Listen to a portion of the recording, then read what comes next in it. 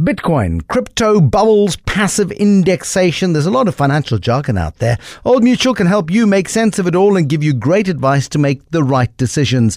If you've got a question or want to know how to get the most out of your money, call them on 0860 60 60 60 or speak to an Old Mutual financial advisor or your broker. Today's the day. Get great financial advice so you can do great things. Old Mutual is a licensed financial services provider. You're listening to a podcast from 702 and Cape Talk. And you're back on The Money Show with Refilwe Moloto, sitting in today one more time for Bruce Whitfield. The Money Show is brought to you by Old Mutual, a licensed financial services provider. Today's the day. Get great financial advice and do great things. And one of the biggest great things about today is it's Freedom Day. Hope you've been celebrating. Many of us have had some time off, and not so much us here in the studio, but I know many of you out there have had some time off. One of the biggest introductions from freedom is, of course, one of the best benefits of freedom is the ability for us to understand one another's cultures. We'll be speaking a little bit later on to Zaid Osman, the founder of Sneaker Exchange, to speak a little bit about what is now known as the largest sneaker expo in Africa. What has been the influence and the impact of the sneaker industry on business and how has culture actually affected it? Of course, as with every week, even if Bruce is not here, we're going to be having the brutal biz quiz. That's going to be happening just before the top of the hour. Unfortunately, there are no prizes this week. We're only going to be having the bragging rights. However, first and foremost, before we get to that, we want to speak a little bit about one of the most democratized parts of our democracy, which was our media. Many, many years ago, we used to expect our adverts to come only through our TV screens, our radio stations, or on billboards, but now the democratization of digital spaces has allowed brand influencers to have a massive impact on the advertising industry. Now, the brand influencer model is not necessarily a new concept in marketing and the advertising world. It has probably just become a little bit more familiar to us today. If the term brand influencer seems new to you, you might simply need to cast your mind back to the early 1980s when Coca-Cola was the most dominant soda brand in the world, but certainly neck and neck in competition with Pepsi-Cola in the United States. Now, this also happened to be the year after Michael Jackson's Thriller album and the peak of its success. The point, Pepsi had been trying to position itself as the drink of the new generation. Michael Jackson was the voice of that generation, and the idea was to make Pepsi look young and Coca-Cola look old. Ad agency BBDO entered into a groundbreaking and at the time the most expensive celebrity-linked ad campaign in history, a $5 million integrated partnership that spanned across above and below the line advertising, including Michael incorporating the famous song Billie Jean into the jingle, logos, tour sponsorships. It became the ad strategy of legends. Even today it's still spoken about it in ad circles, and the risky bet paid off. By 1984, Pepsi's sales had increased to $7.7 billion, gaining market share while Coca-Cola's market share dropped. Today, you don't need a Michael Jackson to do that. You don't need to pay $5 million because you might be able to just hand a Pepsi can over to an influencer who has a really strong following on Instagram. And today we want to speak to the managing director of Platinum Seed, Bradley Elliott, to help us understand a little bit about how that plays out. Bradley, welcome to the show. Bradley, are you there? Yep, I'm here. Hi, Can you hear me? please. Yeah. Yes, I hear you clearly. Tell us a little bit about the makeup and the shape of the influencer market and how it's changed advertising.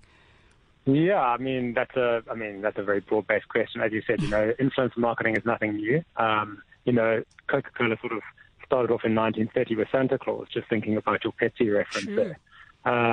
So I think obviously, as you said, digital has disrupted media.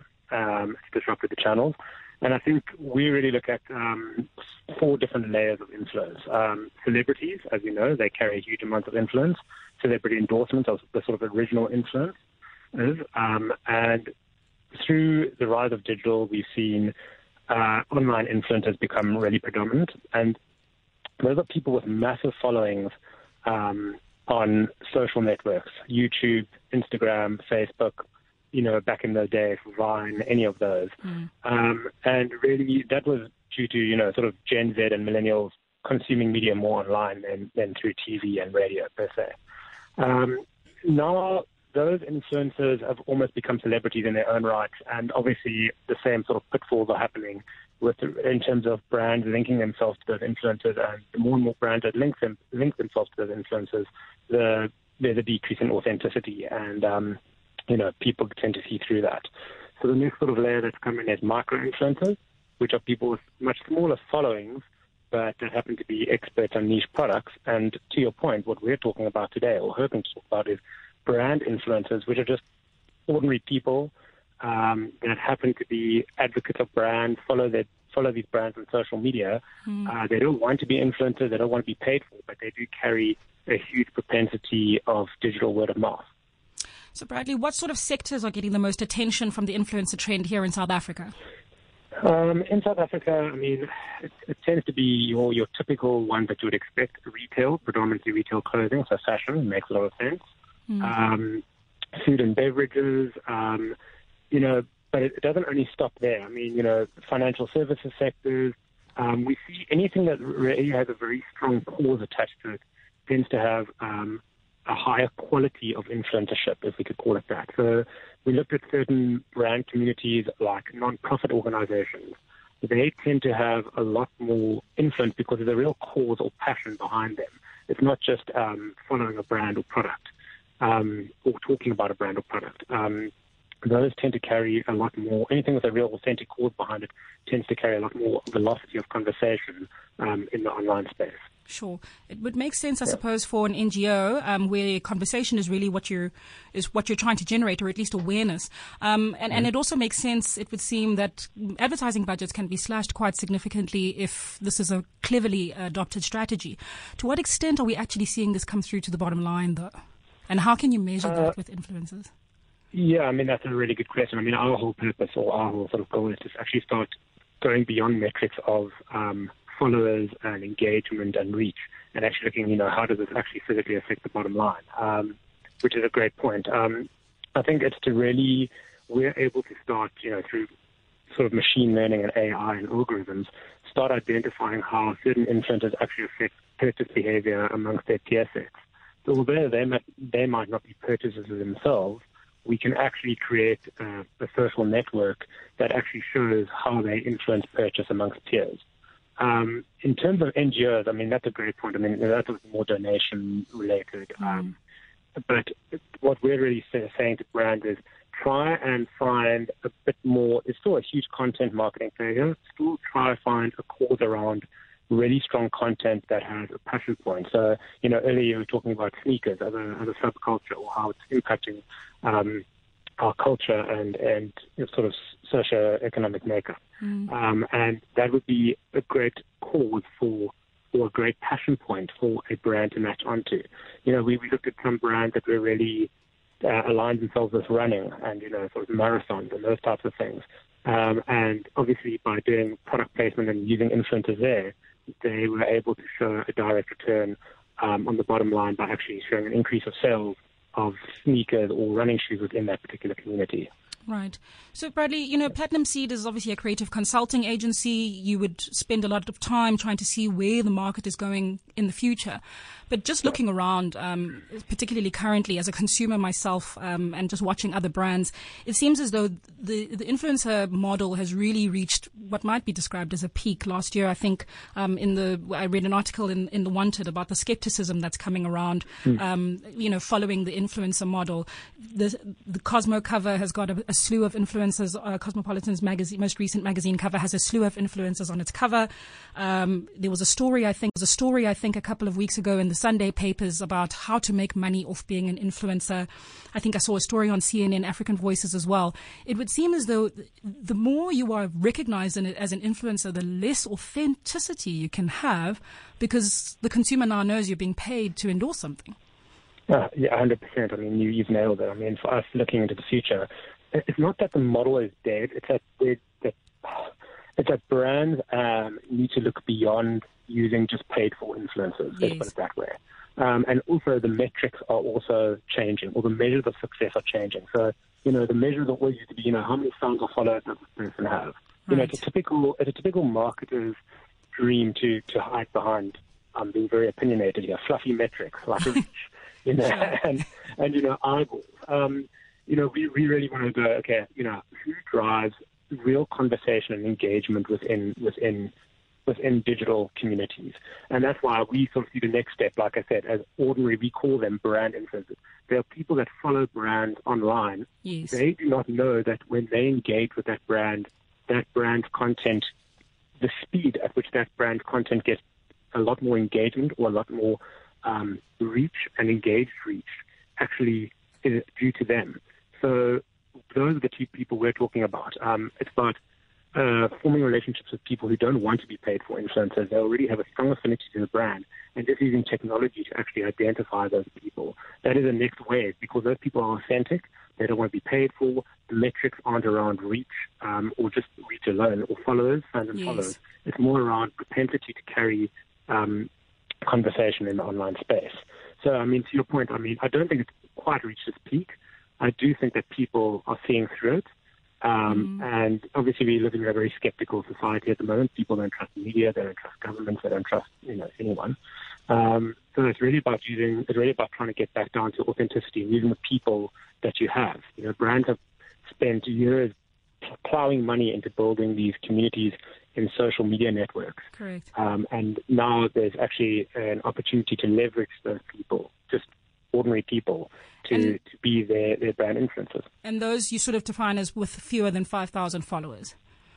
Yeah, I know it's not defining, but it's not the defining metric for sure. But I mean, it's people with a couple of hundred followers. You know what I mean? They could have 5,000 for sure, but I mean, it's more around their propensity to drive velocity of conversation within a community more than anything else. Well, Bradley, I'm very much looking forward to the developments that Platinum Seed comes up with. I, for one, definitely want to be able to believe in the likes that I put through and turn them into marketing gold for you.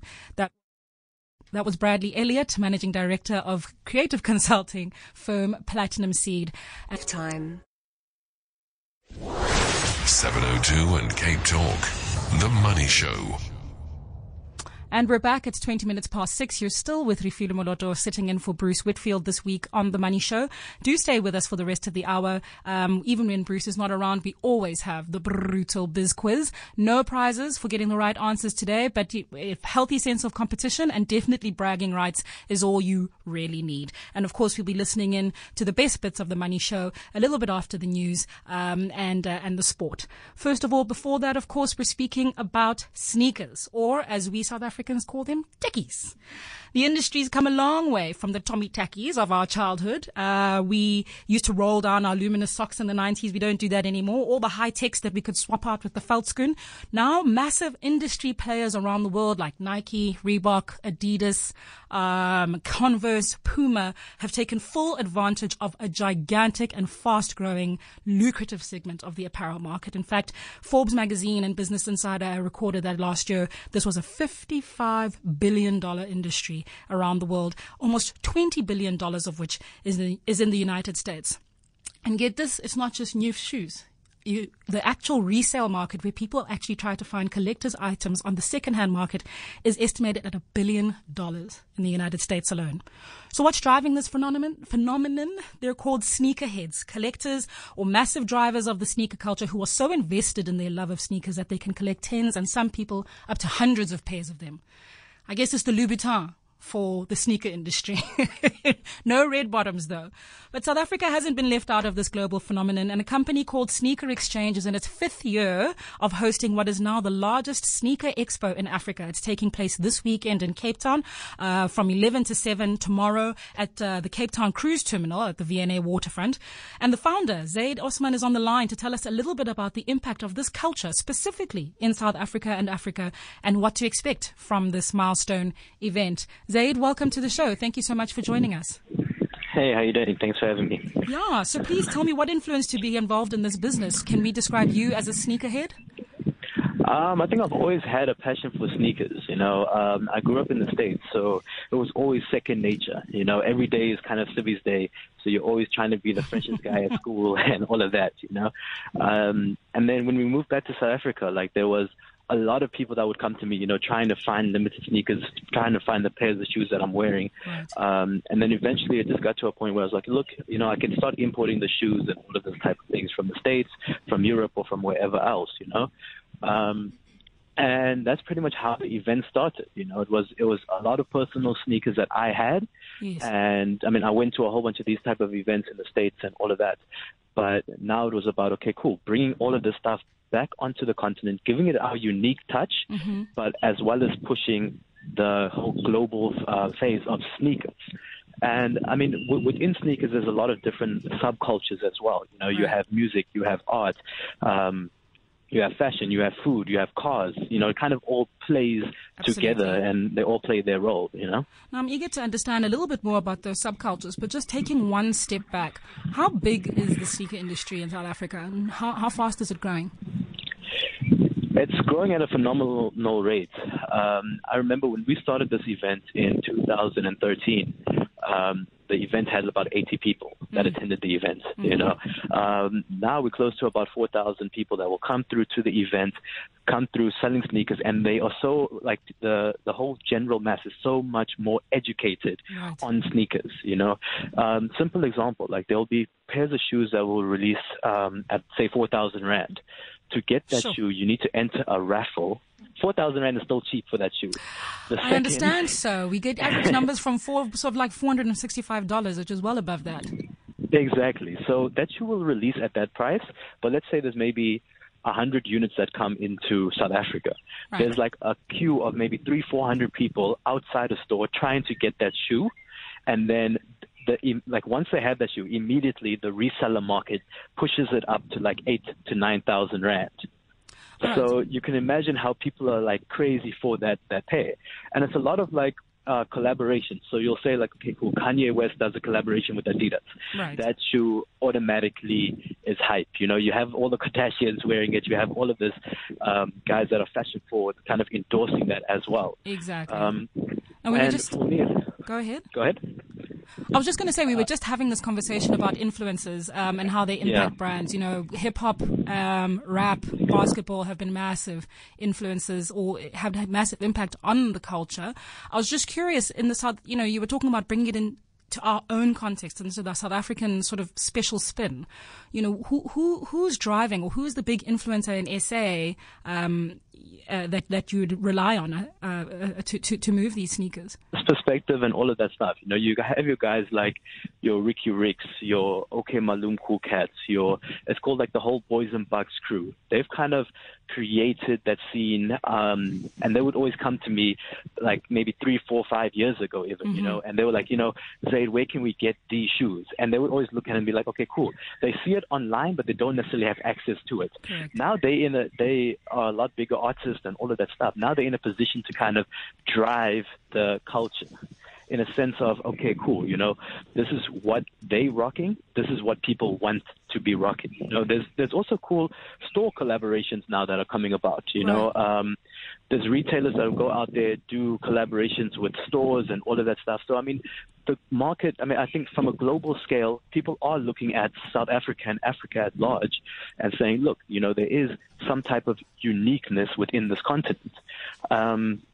And I think, I mean, from artist perspectives, it's your top tier artists, your Casper Noves's and these guys that are always, you know, fashion forward. And they travel the world, they see what's happening, and they always come back and put it in their own context. And will some of them be at this event? Yeah, so tomorrow, I'm actually at the event now, setting up all of this. Ricky Rick is out there. Youngster CPT, who's doing amazing stuff for Cape Town, is out there.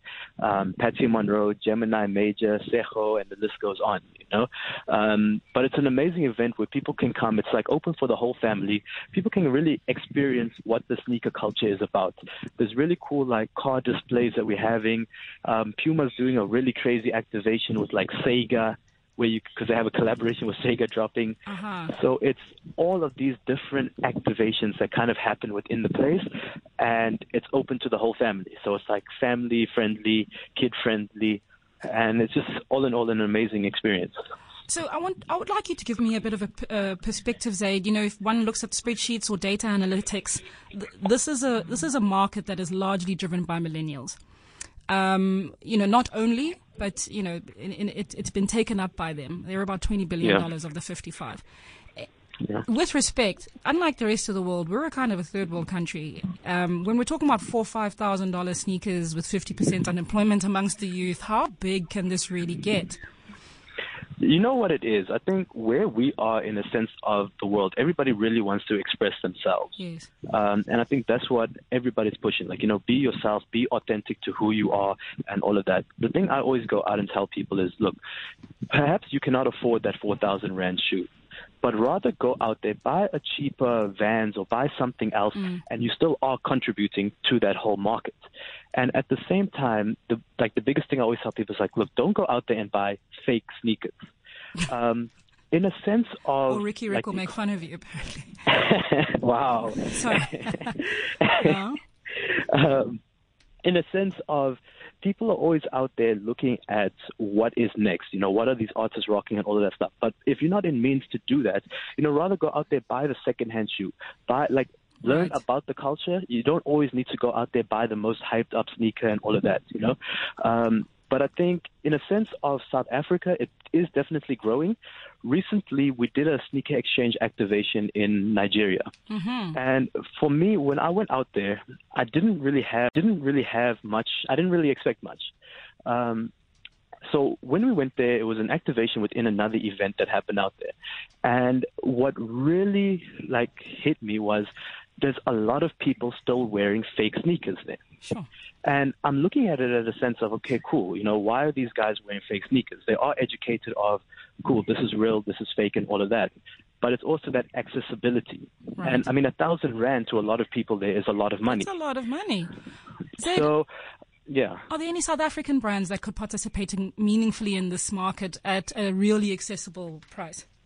Yes, there is. And that's what we're pushing more and more now, is saying, okay, guys, yes, there are your Pumas, yes, there are your Nikes and everybody else that's out there. But at the same time, let's see what we have within the continent that we can really export to the rest of the world. And still taking that to, it's a cool, authentic product. It's around relevant influences. It's around relevant people. We just recently launched a platform called Grade Africa. And what that is really working on empowering local clothing brands, helping with their distribution of product, and really just exposing the South African culture and saying, look, this is who we are, this is what we stand for, and this is why you need to be messing with it. Excellent stuff. That was Zaid Osman getting us very excited for the Sneaker Exchange that will be at the Waterfront tomorrow. That's the founder of Sneaker Exchange. Zaid, thank you so much for your insights. The Money Show is brought to you by Old Mutual, a licensed financial services provider. Today's the day. Get great financial advice. Do great things.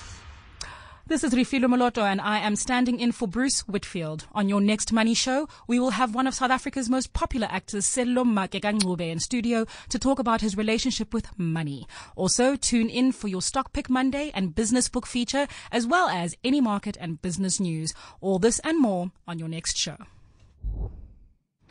Welcome back to the Money Show. I wish it were Bruce Whitfield. I'm sorry to disappoint you. It's Refilo Moloto.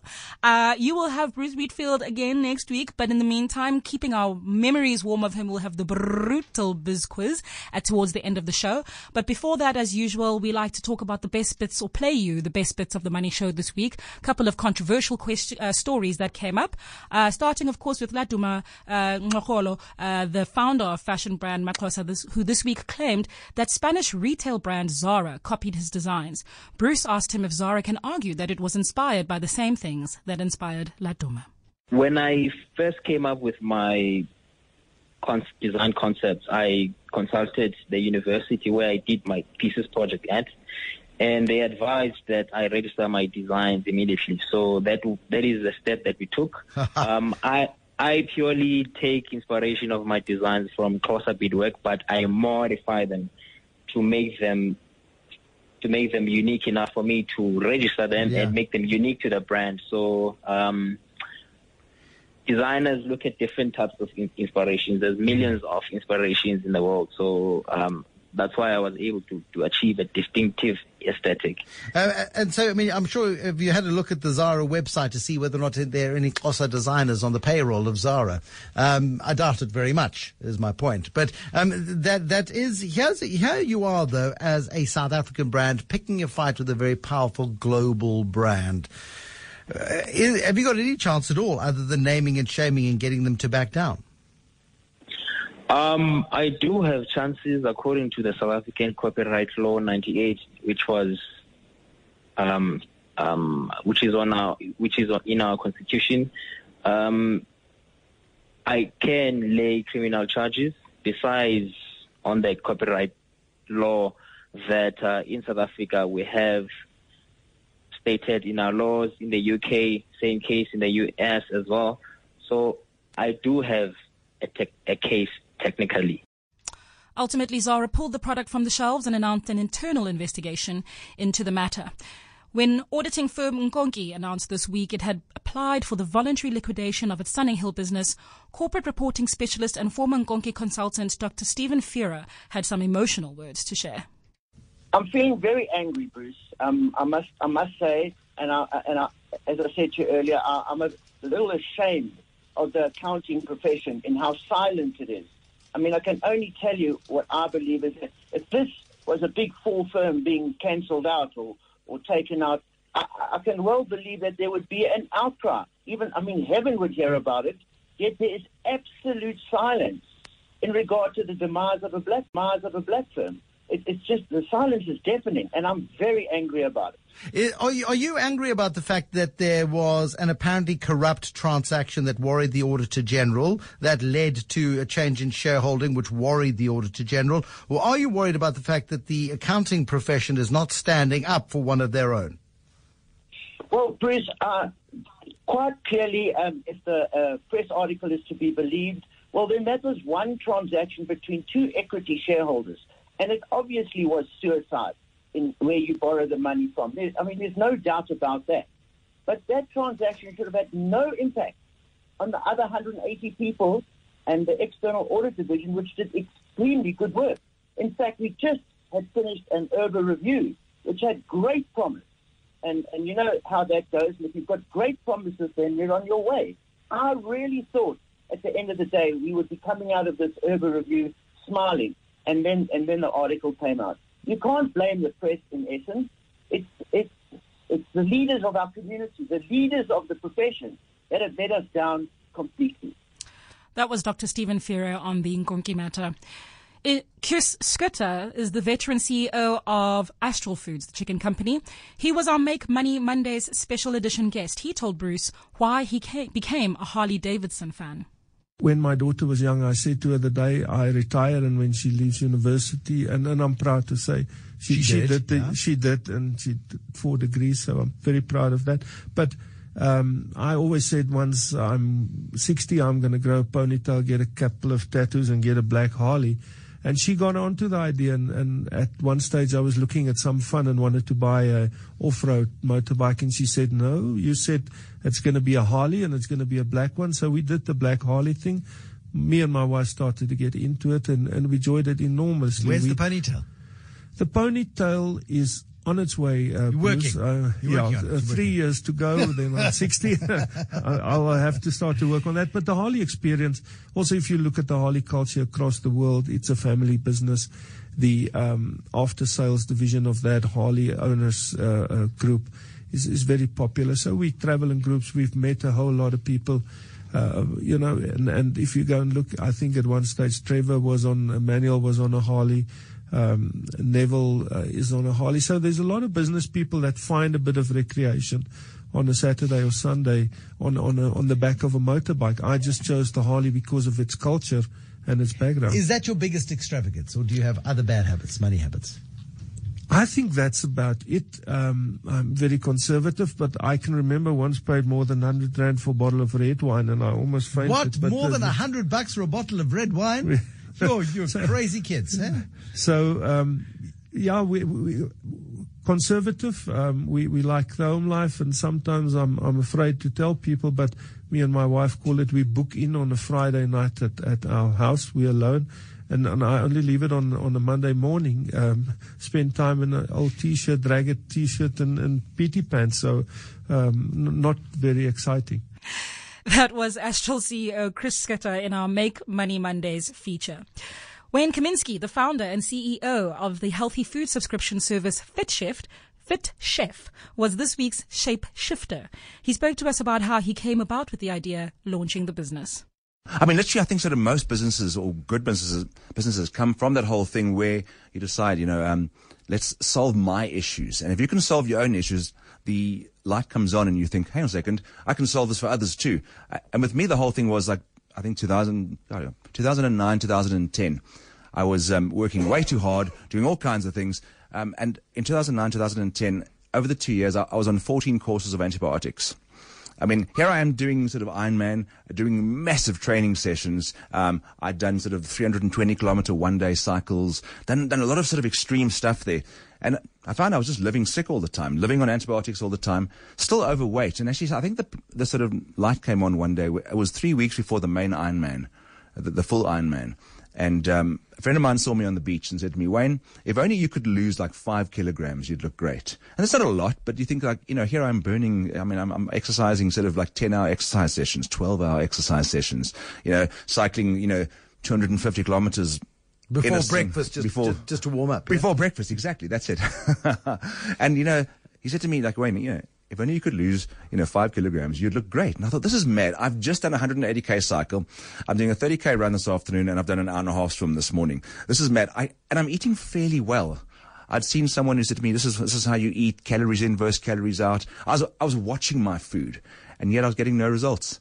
And super sick, mentally sort of not focused. And I realized, yeah. So what was the moment? I mean, how did the process, that transition go from being Mr. Dependent on antibiotics and Mr. Social Media to getting into a chefy business? Well, the first thing that happened to me was I thought, okay, let me just head out to a sort of pharmacy and buy everything that says immune booster. And I literally came out with a trolley with about 2,500 rand worth of things that said immune booster. Did they work? No. That was the founder of FitChef, Wayne Kaminsky. The Money Show. The Biz Quiz. It's almost time for us to have the brutal Biz Quiz. Remember, this evening or this week, we won't be having any prizes, just bragging rights. And the first question for the brutal Biz Quiz is, which Spanish company was founded 43 years ago as Zorba? Which Spanish company was founded 43 years ago as Zorba? Call us and let us know your answer. The Money Show. The Biz Quiz. Welcome back to The Money Show. It's almost the top of the hour, which means on a Friday like today, it is time for the brutal Biz Quiz. You're still here with Refilo Moloto standing in for Bruce Whitfield. Excuse me, I think I said brutal Bruce Quiz. I mean to say brutal Biz Quiz. Same thing, really, exactly. So the first question was, which Spanish company was founded 43 years ago as Zorba? This is pretty much of an easy one. You guys shouldn't struggle too hard. We've got Terence on the line. Terence, hi. Welcome to the brutal Biz Quiz. I think Zara. Absolutely. Well done, Torres. The company made headlines this week after local designer Maklosa accused them of copying one of his designs. And of course, having gotten the first question right, you're able to go on to the next one. Which famous mushroom brand is owned by soon-to-be listed company Libstar? Denny. Impressive. Yes, Terence. That's exactly correct. Bruce spoke with Robin Smith, the co-founder and chief financial officer of Libstar this week about the company and its planned listing. And now you get to go on to question number 3. What will the newly established panel that includes Professor Ingrid Willard, Dr. Tabi Leoka, and Professor Imran Valodia have to investigate? Oh, I think I'm stumped. No. Terence, thank you very much for playing. Our next caller that we'll speak to, I believe, is John. John, hi. Are you on the line? John? Yeah, I'm on the line. Yes. Just a little shy. Did you hear the third question? What was the question? The question is. Yeah. Okay, so what will the newly established panel that includes Professor Ingrid Willard, Dr. Thabi Leoka and Professor Imran Valodia have to investigate? Very topical. John, this affects your pocket every day. Ooh. All right. That's unfortunate. Yeah, no clue. Yeah. All right, then. Thanks a lot. Thanks a lot, John. Remember, you can call us on 011-883-0702 and 021-446-0567. The question there was, what will the newly established panel that includes Professor Ingrid Willard, Dr. Thabi Leoka, Professor Imran Valodia have to investigate? The Money Show. The Biz Quiz. Welcome back to the Biz Quiz, and we have Glenn on the line. Glenn, do you know the answer? Yes, I know the answer. Oh, wow. Okay, go ahead. The answer is items that are going to be included that will be rated as zero rated in terms of tax. Exactly. Well done. Well done, Glenn. That was excellent. Okay. Finance Minister Nhlanhla Nene has appointed an independent panel of experts, 9 of them, to review the list of zero-rated VAT items. So having gotten that one right, Glenn, I have the next one for you. Which auditing firm announced it is applying for voluntary liquidation? Voluntary liquidation, KPMG? Unfortunately not. Sorry, Glenn. Thank you very much for playing. And anyone else? Thanks, Glenn. Anybody else who'd like to know whether or not a KPMG is actually able to stay on the air, stay in the market? That isn't actually the correct answer. The answer was, in fact, Nkonki. We just had that on the Best Bits of the Money Show, where we had Dr. Steve Ferrer talking to us about how frustrated he was about what happened with Nkonki. And the company announced this week that its Sunninghill branch is filing for liquidation after the Auditor's General Office said that it would no longer be making use of the firm. The rest of the Nkonki business will, however, try to survive. That has been a really fun round of the Brutal Biz Quiz. As always, I've had a fantastic time being here for the week. Looking forward to for the day this Friday. Looking forward to a really great Freedom Day weekend for the rest of you. I'll be back on Monday, sitting in for Bruce one more time. When everybody else is back at work, I will be as well. Thank you again for listening to The Money Show